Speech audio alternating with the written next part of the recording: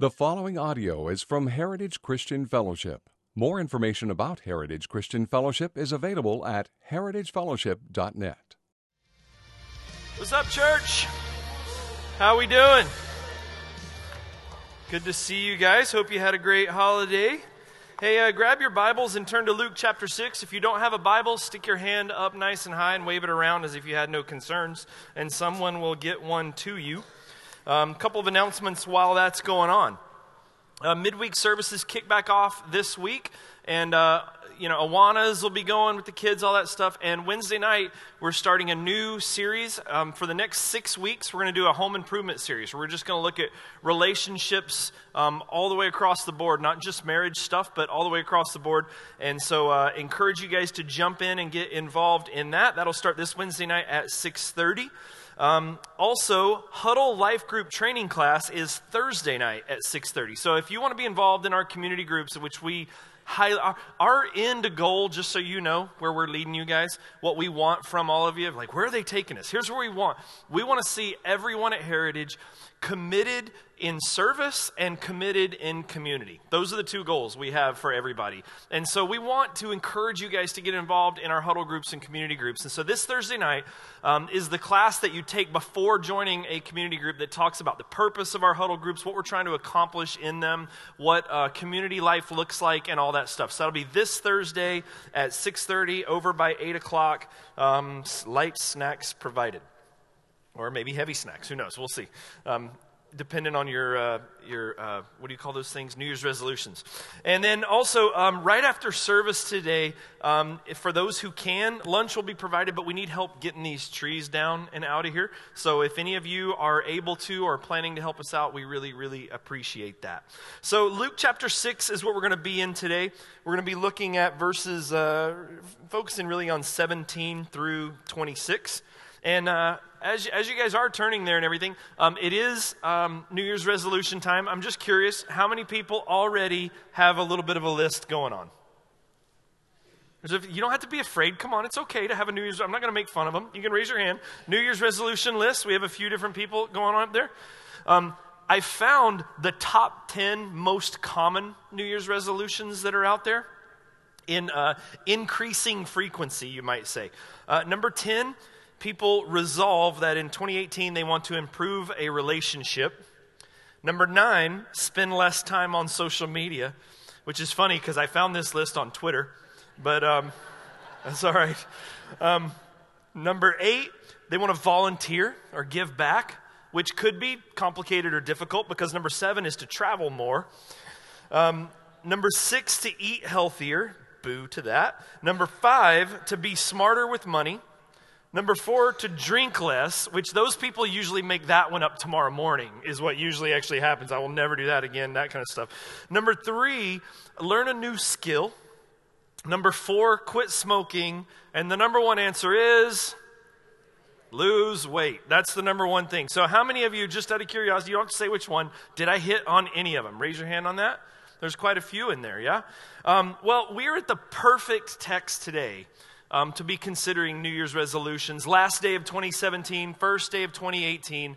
And this is the perfect text as God would have it for us to be at as we look forward to the year ahead. Because that's what you do. I mean, it's the last day of 2017. So what we tend to do is we look back on where we've been. We look at what the year's been like. We look at where we've been, where we've come through, the things that have happened, where we are today. So we do an assessment of where we're at, and we do that in mind, thinking about where we want to be. So when you guys make New Year's resolutions, you're making them thinking, I don't want to be in the same place today as I want to be somewhere better, you might say. And so all that stuff from like New Year's resolutions, I want to lose weight. So like you guys know, for the next 3 weeks, it is the worst time to go to the gym of the whole year because all the machines you're used to getting on with no waiting line, they're all full for the next 3 weeks. But gym people, hang in there. They'll all be gone soon. Just hang in there.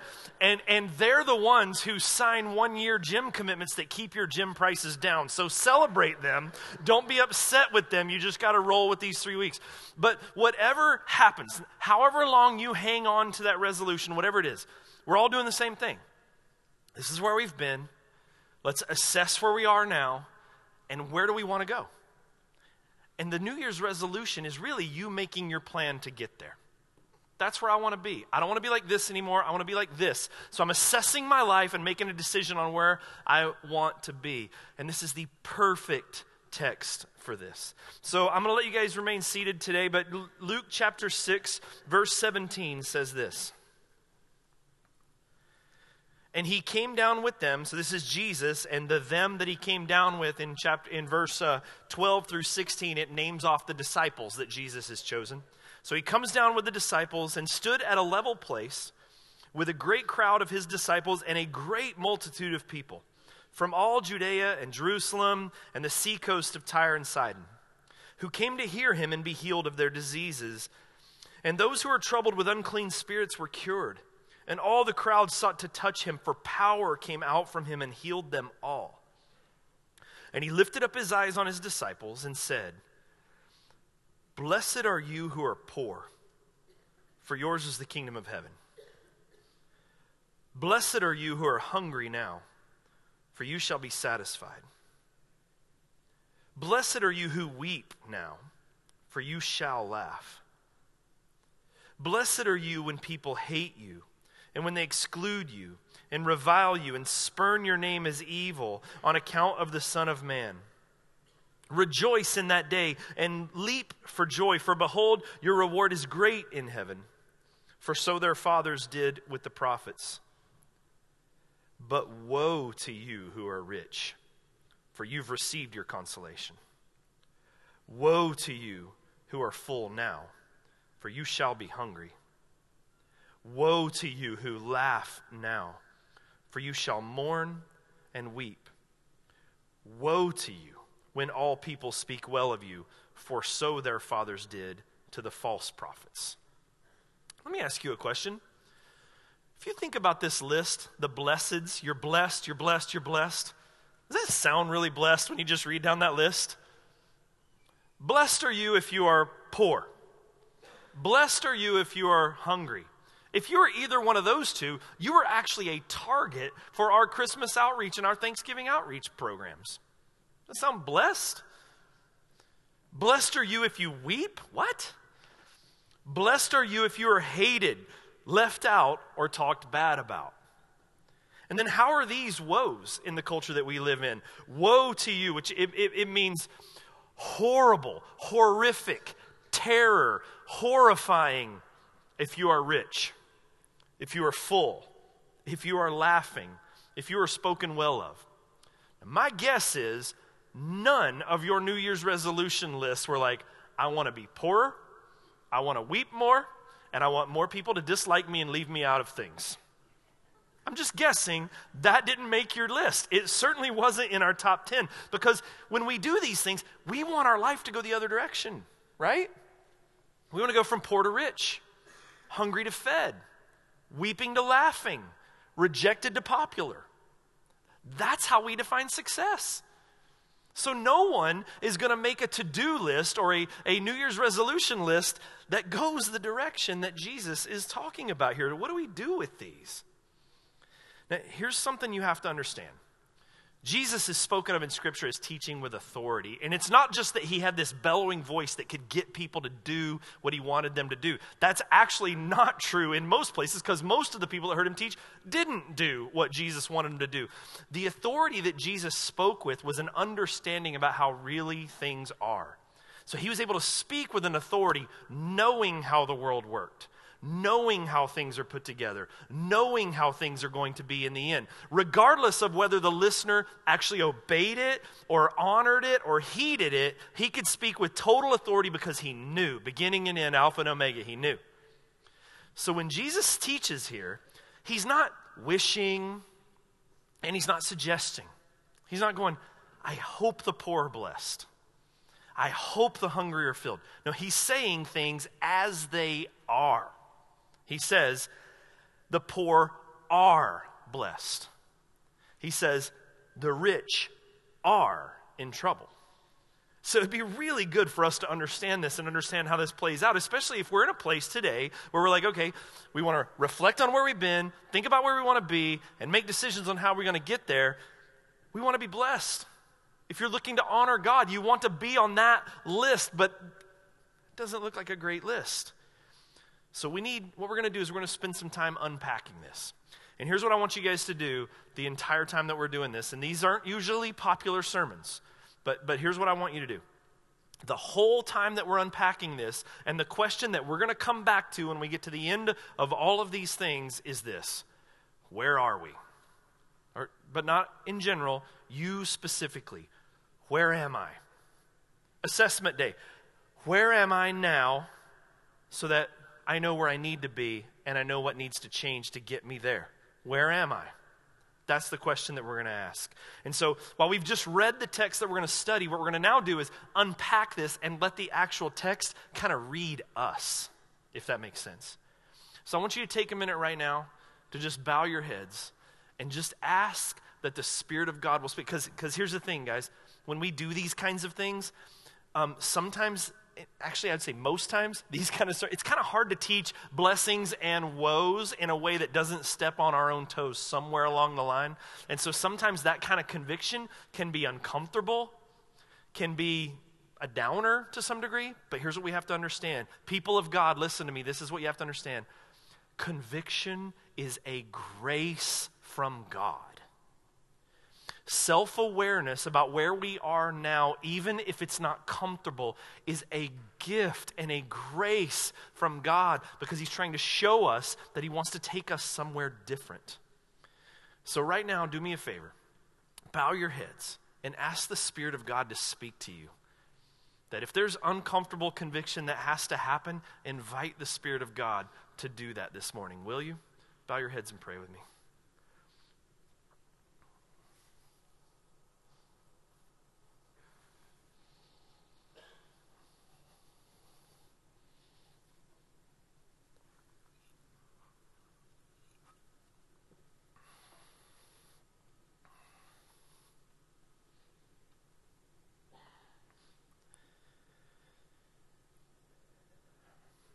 Father, self-assessments are difficult, oftentimes, Lord, because we've been blinded. So often, Lord, we convince ourselves that we're doing maybe better than we are, or that we're in a different place than we are. But Lord, though it may be difficult, we recognize that your word is given to us for our benefit. And I pray, God, that this morning your Spirit would move in this place in a really powerful way in the heart and soul of everyone here. If there are people here, Lord, that don't know you, may you wreck their paradigms, melt their heart, and pull them close to you. And for those of us here that do know you and do love you, but where there's growth that's necessary in our life, where there's maybe sin that has taken hold, or whatever the case may be, God, will you change us? Help us to understand that you discipline those you love, and that your word is given to us for our good and for our joy.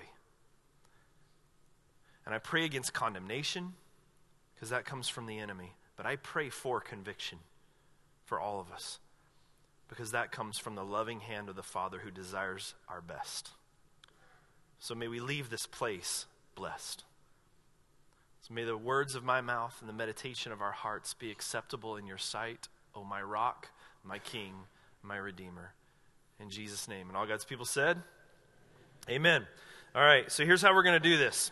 We're going to be taking these verses two at a time. Because as we work through the text, you're going to see that for every blessing on one side, there is a counterpart in the woes. And they work together. So we're going to work through these things collectively as we go. So we'll start in verse 20. It says, and he lifted up his eyes on his disciples and said, blessed are you who are poor, for yours is the kingdom of God.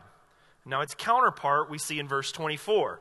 Verse 24 says, but woe to you who are rich, for you have received your consolation, or you have received your reward, your prize. So we know that Jesus doesn't hand out salvation based on economic status. If that was true, every college kid that eats ramen noodles would be saved. But it's not true, right? We know this. So it can't just be about money. And by the way, some of these are things we've been talking about for the last few weeks. So if it sounds redundant, it's because God really wants us to get it. Amen? So it's not about just economic status. That's not what he's talking about here. And so we want to know, well, then what is he talking about? Many of you know this. If you don't, you need to write this one down. The best teacher of the Bible is the Bible. Do you guys know that? The best source to go to understand Scripture is Scripture. So, for example, in this text where he says, blessed is the poor, he can't mean that just poor people who have no money are going to be blessed. Well, in Matthew, we have a little more detail, a little more information that helps us kind of unpack and understand this some. So Matthew 5:3 says this, blessed are the poor in what? Spirit, for theirs is the kingdom of heaven. So this is not about external economics. This is an inward heart issue that he's talking about here. And we've talked about this a lot lately, but let's revisit this. Blessed are those who are spiritually bankrupt. Jesus is saying, blessed. You are in a good, blessed place if you have nothing to offer to God. You're in a good place if you are not, as you might say, in a place where you're holding God in your debt. You say, what do you mean by that? Meaning like God owes you salvation because you do this and you do this and you do this and you do this. And God doesn't owe you, and God owes you salvation also because you don't do this, this, this, this, and this. We're talking about standing before God. God approves of me because of these things. And Jesus is saying, no, no, no. The person who's blessed is the one who stands before God and says, I have nothing. I have nothing that could ever buy me a position of favor before a holy and mighty and good God. I have nothing.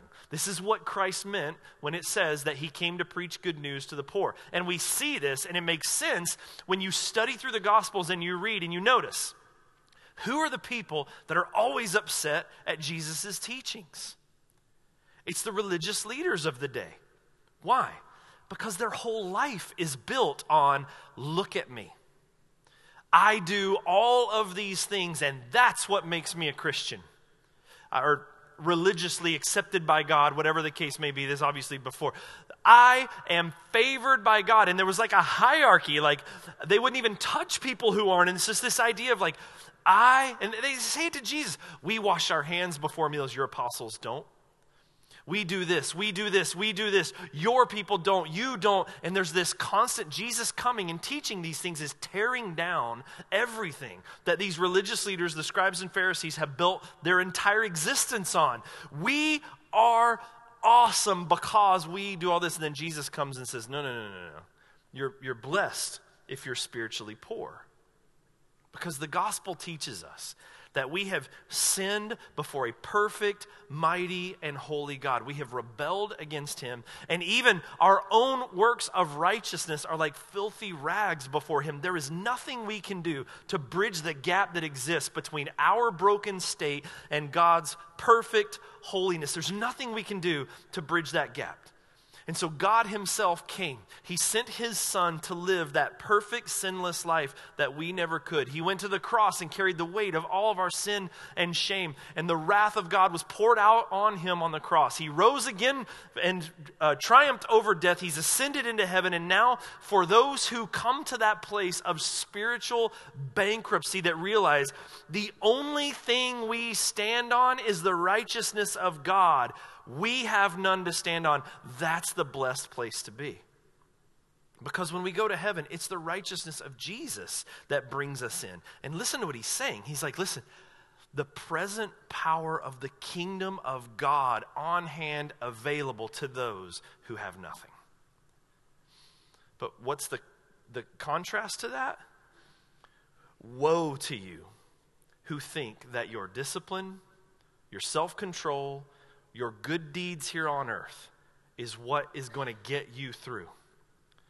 Woe to you who stand on your works and your own track record as evidence of your spirituality. Woe to you, because it will be lacking. It will not be enough. And woe, again, means horror. He's saying it is a horrific place when you are standing on your own works and your own righteousness. That is a horrifying place to be. But to the one who says, I have nothing to offer, and throws himself on the grace and mercy of Jesus Christ, he says, the power of the kingdom of heaven available to those who are in that place. But woe to you that think it's your works. Verse 21. That's a happy start, amen? It is a happy start. Because if we had to stand on our own track record, what would that really look like? We'll get to that in just a second. Verse 21. Blessed are you who are hungry now, for you shall be satisfied. And its counterpart, verse 25, woe to you who are full now, for you shall be hungry. So what does he mean by this? He can't be talking about food. That's not what he's talking about. Those who are starving are more spiritual. It's not what it means. So we again go to Matthew chapter 5 to help us out. Matthew 5:6 says, blessed are those who hunger and thirst for what? Righteousness, for they shall be satisfied. Now you Bible students, I want you to pay attention. As we go through these things, there's a progression here. It's not random things compiled into a list. There is a progression through these things. And so think about this. Blessed are those who hunger and thirst for righteousness, for they shall be satisfied. This is what he means. Blessed are you, though you are aware of your spiritual bankruptcy, you are aware of your sin, you are aware of your brokenness, you are aware of your frailty, but you desperately want more. You want reconciliation. You long for forgiveness. You want relationship with God, though at times you wrestle even with your own soul, feeling like you're not even eligible for it because of our brokenness. Blessed are you who hunger for the righteousness of Christ. And what does he say about it? For you will be satisfied. Now let's follow up on something that I talked about a couple of weeks ago. Because a couple of weeks ago we talked about the church kind of being a hospital. And we talked about the idea that a lot of times what the church has done, and if we use like a hospital as an example, we've put a perimeter around the hospital, and it's like checkpoints. And we've created cultures at times where people in need of coming to the hospital have to prove that they're worthy to get into the hospital before they can get help. So it'd be like a guy trying to get to Rogue Regional Medical Center with a leg. He's bitten off by, a shark. And he comes to the hospital. It can happen. So he comes to the hospital, legs bleeding all over the place. Hey, what do you need? My leg's bitten off, man. I need to come into the hospital. I need some help. And we're like, well, you're not coming here with all that blood everywhere. This place is clean. Do you know how important cleanliness is in here? We can't let that infection spread in here. We can't let any of that happen. So here's the deal. You clean some of this up. You get that bleeding taken care of, and then we'll hang out in here and we'll talk to you. But for right now, kind of hang out right there. No. That would be ridiculous. But that's happened in so many different church cultures. So many different church cultures. And there's a phrase, I've heard Matt Chandler say this even over and over before. It's okay to not be okay here. Right, church? It's okay to not be okay here. But what happens next? What happens after that? And so let me put it this way. Like, conversion stories are like awesome and sexy and exciting and we're drawn to them sometimes. And I can remember growing up and hearing that we'd have like testimony Sundays and it was always like, let's get the most jacked up people that have just got saved to give their testimonies. You know what I mean? Because those are exciting stories that'll get people fired up. You know what you don't hear a lot of? Here's my story of how the next 6 years went. Because those aren't interesting stories. Those are rough stories. Those can be frustrating stories. Those can be depressing stories at times. And so here's what would happen. I remember growing up and we would have like testimony services or people would come into the youth group and the stories would be like these horrific, here's where I was, man. I had a needle in my arm as the preacher was talking. Just things like that. Just crazy stories going on. But now they're given this testimony, and it's like their superhero cape is just flapping in the wind right behind them, and they're like this. And now I never desire any of those things again, and I'm never tempted by things anymore, and I've memorized all of the Old Testament. I'm almost done with the New Testament. 3 times I prayed, and all of Starbucks got saved. And all I do is read the Bible and pray all day long. Read the Bible, pray, read the Bible, pray, eat, read the Bible, pray, read the Bible, pray, eat. I only eat communion. That's all I do. I am a super Christian. And then you add to it bad teaching that says things like, if the Spirit of God is in you, you wouldn't desire these things anymore anyway. And then I'm going, uh-oh. Because I kind of still do.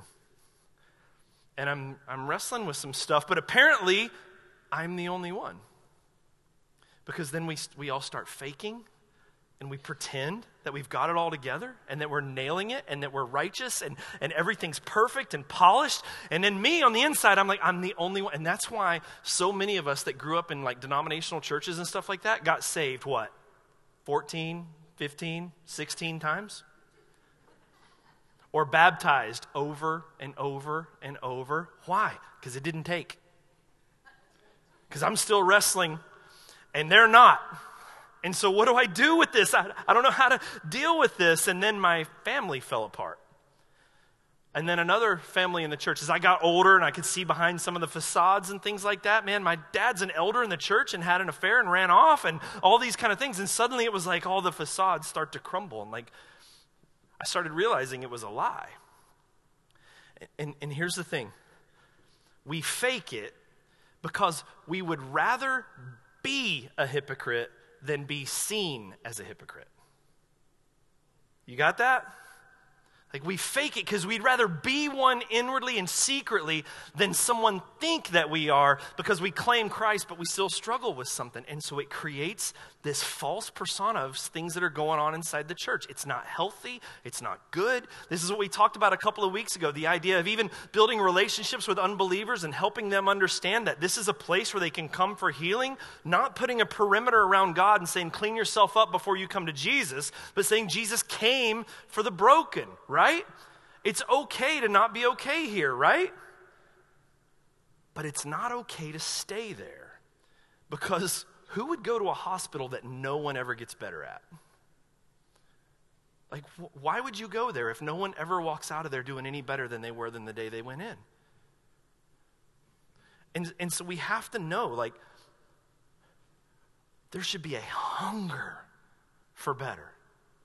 Doesn't mean perfect, but a desire, even a frustration in our soul. Like, I want different. And I know that's challenging, because some of us, if we're honest, we would say, but I don't have that hunger. I know I should, and I don't know what to do. We'll get to that. But Jesus says, blessed are those. May not be okay. They're spiritually bankrupt, he's saying, but they want better. They want a relationship with God. They want reconciliation with God. There's longing to be with God. And you say, well, I'm there. My frustration is when will I get better? Because I feel like I'm always in that place. When will I get better? When will I ever be free of the stuff that I'm constantly wrestling with? And I think everyone else has been fixed of. And listen, I'm not saying that salvation comes by grace and faith in Jesus Christ. And then once we're saved, now we have to, through our own efforts, prove to Jesus that we were worth saving. I'm saying we strive for righteousness, but we are relying on the transforming power of the Holy Spirit and the promise of the gospel in our lives. And we keep walking. And if we fall down, we keep walking. Odds are we're closer than we actually think we are, but we keep walking. But here's the thing. If you're content to not change, if you're content to not grow, then you're actually walking out. You just don't know it yet. And you won't be here very long. The sin that you're complacent with will own you at a certain point, and you'll walk out. You'll walk away. There should be a hunger for righteousness, but woe to the full. The opposite to that is woe to you if you think you've arrived. Woe to you if you think you're good. Because repentance is a lifelong process. I think it was Martin Luther that once said, all of life is repentance. You never stop. Learning, we never stop learning. Growing, we never stop growing. We never stop changing. If you think you've arrived, woe to you. 1 Corinthians 10:12 says this, therefore let anyone who thinks that he stands take heed lest he fall. The moment we get to that place where we go, I'm good. I don't need anything. Nothing new to learn. I am solid. Man, I am perfect and sinless and all. Woe to you. Verse 21. Blessed are you who weep now, for you shall laugh. And its counterpart in verse 25, woe to you who laugh now, for you shall mourn and weep. Now, I want you to follow the progression that's taking place in this text, okay? I'm spiritually bankrupt. I have nothing to offer God. And that's who he saves. But I want to grow. I want to change. I'm hungry for righteousness. You're going to be filled. But I'm weeping now. That constant, when will I be done with this? When will I be set free from this? When will this all be gone? When will I be different? When will this stuff not happen anymore? Now, in the scriptures, there's two different kinds of weeping that can take place. There's worldly sorrow that's, I made a mess out of my life. I really wish I hadn't. But that's just regret. The kind of repentance that the scripture talks about when he's talking about weeping here is the idea that we realize we have sinned before God. We have sinned against God, that our sin is what Christ paid for on the cross, that there's an actual mourning even in that sin that then says to God, I submit to you. I submit my life to you. I'm not going to try to excuse it. I'm not going to try to pretend that it's not as bad. I'm not going to try to any of that kind of stuff. I'm just sorry, and I submit to you, and I want to follow you now. Have your way with me. And he says, to those, you'll laugh. What does he mean? You're going to be set free. Just trust him. Just follow him. But man, this stuff's following me around like luggage, God. Like it's not ever going away. Listen, trust him. One day, probably sooner than you think, you're going to realize the deliverance of God. You're going to see what he's taken you from. You're going to see where you are today. That might even be today for some of you as you're doing some of this. And you'll be filled with joy realizing what God has done for you. But woe to you who laugh now. Ecclesiastes 7:6 says this. For as the crackling of thorns under a pot, so is the laughter of fools. This is also vanity. What does that mean? It means only a fool laughs when he's on fire. And there are a lot of people that are going, it's no big deal. I'm fine. All this sin stuff and all these kind of things, the Bible, I'm fine. I prayed the prayer when I was a kid. I'm good. And you're playing church. You have no desire for righteousness, no hunger for righteousness, no spiritual bankruptcy, no weeping, mourning over sin. It's not a big deal. We'll just smile and laugh and just roll through life having a good time. Eat, sleep, and drink. How's it go? Eat, drink, and be merry, for tomorrow we'll die. But I know I'll be good because I got my fire insurance. And the scripture says, listen, if there's no mourning over sin, if there's no understanding of what your sin has done for God, if there's no desire for growth, if there's no repentance whatsoever, you're not saved. You go, Jeff, how can you say that? Because the scriptures say that. That's what the Spirit of God does in the life of a believer. That's what the process of sanctification is. And too many people, because they prayed a prayer or something, just live their lives the way that they want and just laugh and chuckle and it doesn't matter what I do, it doesn't matter what I do. And they're fooling themselves and thinking they're fooling others and God. But man, the scripture is given lots of horrific stories. But Lord, look what I did. And he says what? Depart from me, for I never knew you. Woe to you if you think you're full. Woe to you if you think you're good, for you shall mourn and weep, the scriptures say. It's a happy text, right? Amen? Verse 22, blessed are you when people hate you, when they exclude you and revile you and spurn your name as evil on account of the Son of Man. Rejoice in that day and leap for joy, for behold, your reward is great in heaven. For so their fathers did to the prophets. And its counterpart, verse 26, woe to you when all people speak well of you, for so their fathers did to the false prophets. So let's clarify something. If you look back at verse 22, it says specifically, okay, blessed are you when people hate you, when they exclude you, when they revile you, when they spur your name as evil, on account of the Son of Man. Really important distinction to make. Because there's some people who are hated and reviled and spurned who are Christians, but it's because they're jerks and no one really likes them, and it has nothing to do with Jesus whatsoever. So that's a real important clarifying mark. If you're just sort of a self-righteous or pompous or whatever jerk, and you're just like mean to people and they revile you, you don't go, well, it's my cross to bear. No, you are in sin. You are not blessed. You look nothing like Jesus. This isn't what it's talking about. Follow the progression. Spiritually bankrupt, hungering for righteousness, mourning over sin. The process of sanctification is the Holy Spirit turning us from who we were into the image of who? Jesus. So the idea is, as the Spirit works in your life, you get to a place where you look like Jesus. And because of that, people hate you and revile you and spurn your name and all these kind of things. Now, there's a couple of different ways that are reasons that people struggle with Christians or with Christianity or those who are following Jesus. One of them is just the gospel itself. The gospel itself is offensive to those who reject Jesus. I mean, to tell someone you're not good enough to come before God, that you need someone, like that is a terribly offensive message to very, very many people. And so just the mere fact that we are Christians and believe in Jesus is enough to earn spurn, to earn this kind of hate and rejection and things for a lot of people in the world.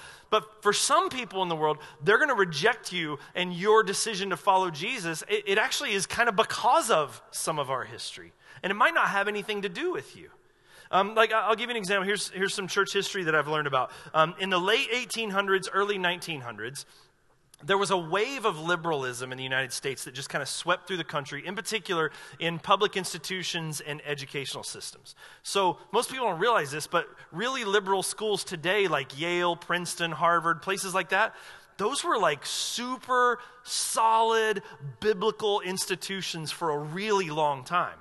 But then when liberalism swept through the country and those institutions made shifts away from traditional Christian values, what Christians did at that time, and mainly fundamentalist Christians did at that time, is they completely withdrew from secular institutions. So pull out of those schools, surrendered that territory, and built their own institutions, built their own schools, insulated themselves from the world. It's what the fundamentalists largely did. Now, we don't typically like fundamentalists a whole lot. It's a weird name, as they say.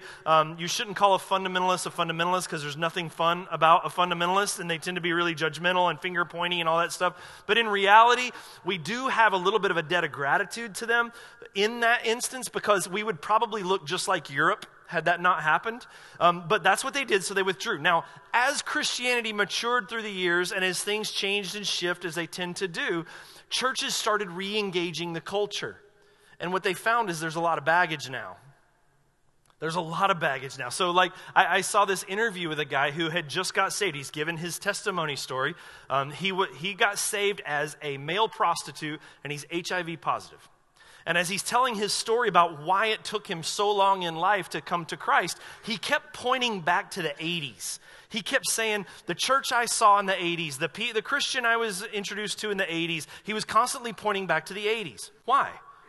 Well, when AIDS, remember in the 80s, those of you that were, watching TV other than cartoons then, you remember in the 80s, AIDS was in the news all the time. We didn't understand it. We didn't really know where it came from. It was constantly in the news. And what was the most common official stance of the church with regards to AIDS? That's God's curse. That's God's dealing with you for your rebellion and your sin. And the church stayed out of it, washed their hands of it, and said, well, this is what you asked for. And so many people did not want anything to do with the church because the church would not engage them now. So now, when the church goes to engage with people like that, you think there's some baggage you have to sort out after all that? You better believe it.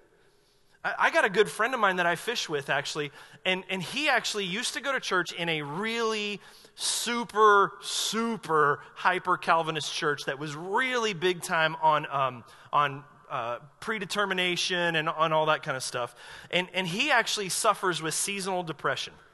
So every winter, about this time of year, as the weather changes, the days shorten, the Oregon rains move in, and all that kind of stuff, he tends to go into a funk. And I used to have to like call him and all but beg him to go out and go fishing, because he would end up in this kind of like, I just want to stay in my room, just want to stay away. Well, back in the day when he was going to that church, nobody really understood a whole lot about depression to the degree that we do now. And churches in particular were not being very gracious regarding mental illnesses and depression. And so he was told by this particular church, look, you wouldn't be struggling with this depression if you actually had the Spirit of God in you. It's probably evidence that you're not one of God's elect. Because Christians have joy, and you can't seem to get there. Now, he'll talk to me. He will not walk through the doors of this church to this day. So some of it is our own baggage that we've created in the way that we deal with people, but some of it is just the reality of the gospel that, look, the words of the gospel are an aroma of life to those that are being healed. But they can be absolute words that like the stench of death to those who are refusing it. But here's the thing, follow that progression. If you've never been in a place in your life anywhere where you have offended someone or been rejected by someone because of your relationship with Jesus, it's one of two things. Either you don't look like Jesus, or you're not around people who don't. It's got to be one of the two. Because this is what Jesus promised for his followers. There would be persecution. This kind of stuff would happen. And again, follow the progression. Blessed are you who are spiritually bankrupt. You will be saved. The kingdom of heaven is for you. And look, blessed are you if you're hungry for righteousness. You realize your bankruptcy, but you want so much more. The Spirit of God is available for you. And as you weep over your sin, God is healing you. But what's happening the whole time is that the Spirit of God is turning us into the image of who? Jesus. And looking like Jesus in a world that rejects Jesus will inevitably cause those kinds of things. Now, here's the beauty of it. While that's promised, the beauty is we don't have to sit in anxiety over that. Like I was hanging out with some people not too long ago, and we were sitting around this fire pit at this place over here in Medford, and there were different people there that some of us knew each other and some of us didn't. So there's just conversation around the fire pit as it went, and it inevitably comes to those questions like, so what is it that you do? So they're all going around, and I know it's coming, right? I know it's coming. So they're going around the thing, and it's like, I do this. I'm a firefighter, I'm a policeman. One guy with special forces, he got all sorts of questions. And then the guy next to me turns to me and says, so what is it you do? And I'm like, oh, I'm a pastor. And he goes, oh. So anyway, and he turned, not just go back to the other guy, but like full blown, turn his back, turn to the other people. He's like, so the Air Force, what's all that like for you? And did not speak to me the rest of the time, wanted nothing to do with me. But here's the thing, for me, that's cheating. That's a title. You know what I mean?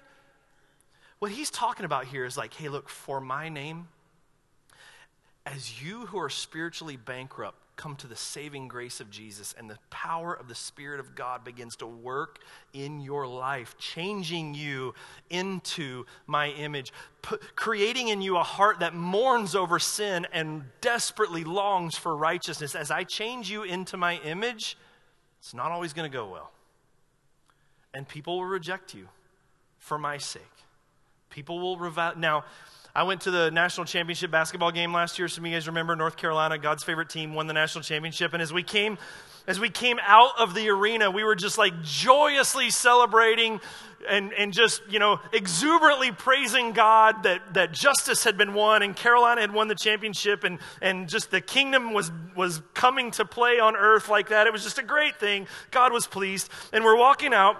And as we get to one of the street corners, there's a guy there with a megaphone, and he's like blasting everyone who's walking right at him, saying, you've been worshiping in the temple of Satan. You need to repent. You need to repent. And the things people said to that guy, they reviled him, they mocked him, they rejected him. And guess what? He deserved it. He was being a jerk, right? That's not what we're talking about. We're talking about following Jesus, living like Jesus, but also at times speaking the truth like Jesus did as well, is going to cause conflict. But the beauty is we don't have to lay in bed at night anxious over this, figuring out like, oh, I wish I'd remembered some of them prophetic lines about like fire and brimstone, because I would have nailed that sucker when he rejected me today. Like, we don't have to do that, because we're accepted by who?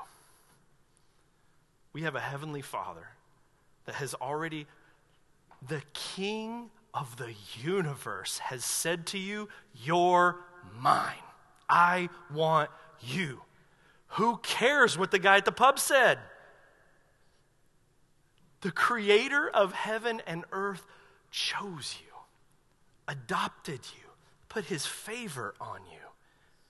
And when you realize that he picked you who was spiritually bankrupt, you don't have to lay in bed at night figuring out how you're going to get people back who rejected you.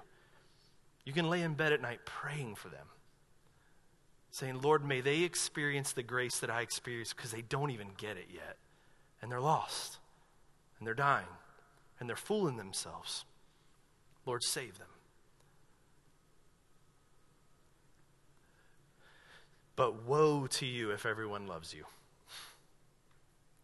Woe to you if you don't want to speak truth, you just want to tickle everyone's fancy and just never be offensive and don't be like Jesus. It probably means you haven't changed all that much.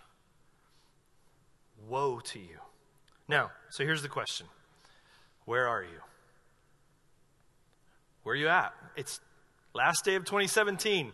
New Year's resolution time. Let's not only make New Year's resolutions about physical body, which is going to expire at one point, or treasures and things that we can't take with us anyway. What's the most important things we could be prioritizing in our life?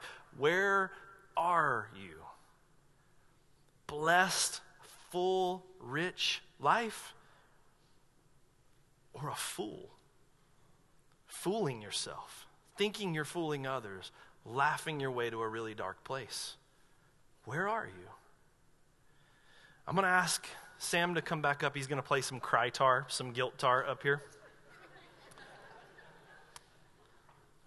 But look, I want you to take an opportunity, because that's not a question you can just go, oh, I'm about a 7. Scale of 1 to 10, I'm about a 7, 7.5. No, this is a soul-searching thing. Remember, conviction is a grace from God. It's a gift. It's God pointing out something in you that is unhealthy, that is stealing your joy, that is robbing you of what he wants for you. Receive it, even if it's painful and difficult. Self-assessment is not easy, but it's important. So Lord, see if there be any wicked way in me. Where am I, God? And where do you want me to be? Will you bow your heads and spend some time doing that right now?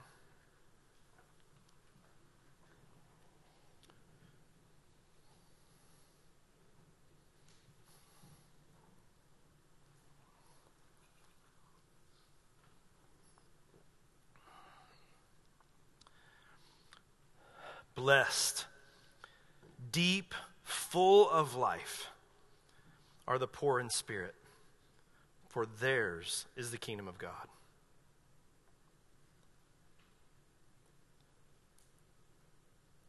Blessed are those who are hungry to be righteous and grow, for it will be granted. Blessed are you who mourn over your sin and your brokenness,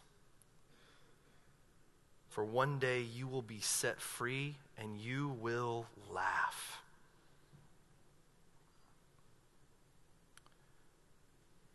Blessed are you who love Jesus in such a way that it's changed you, to a degree that you even suffer rejection for it. For God has noticed, and your reward is great.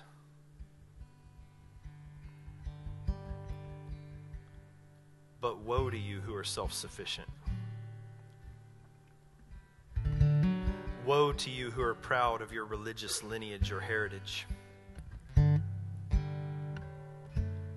Woe to you who have it all right. Your pride is your reward, and there'll be nothing else.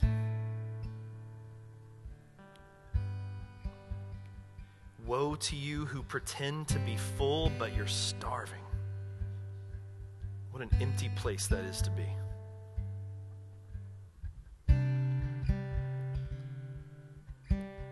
Woe to you who laugh and think, no big deal, while your soul decays.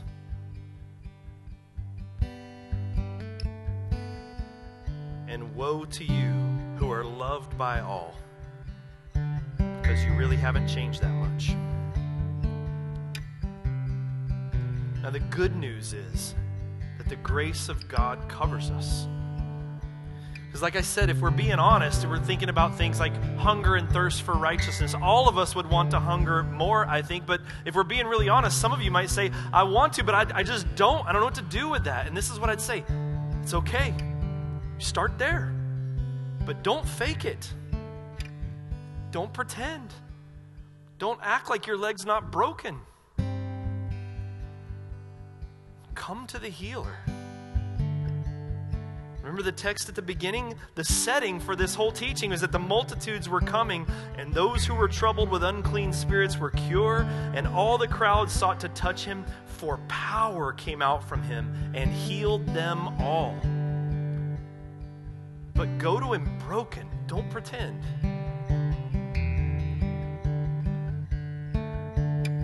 The best place to be is pleading with God. So take a minute and do just that, okay?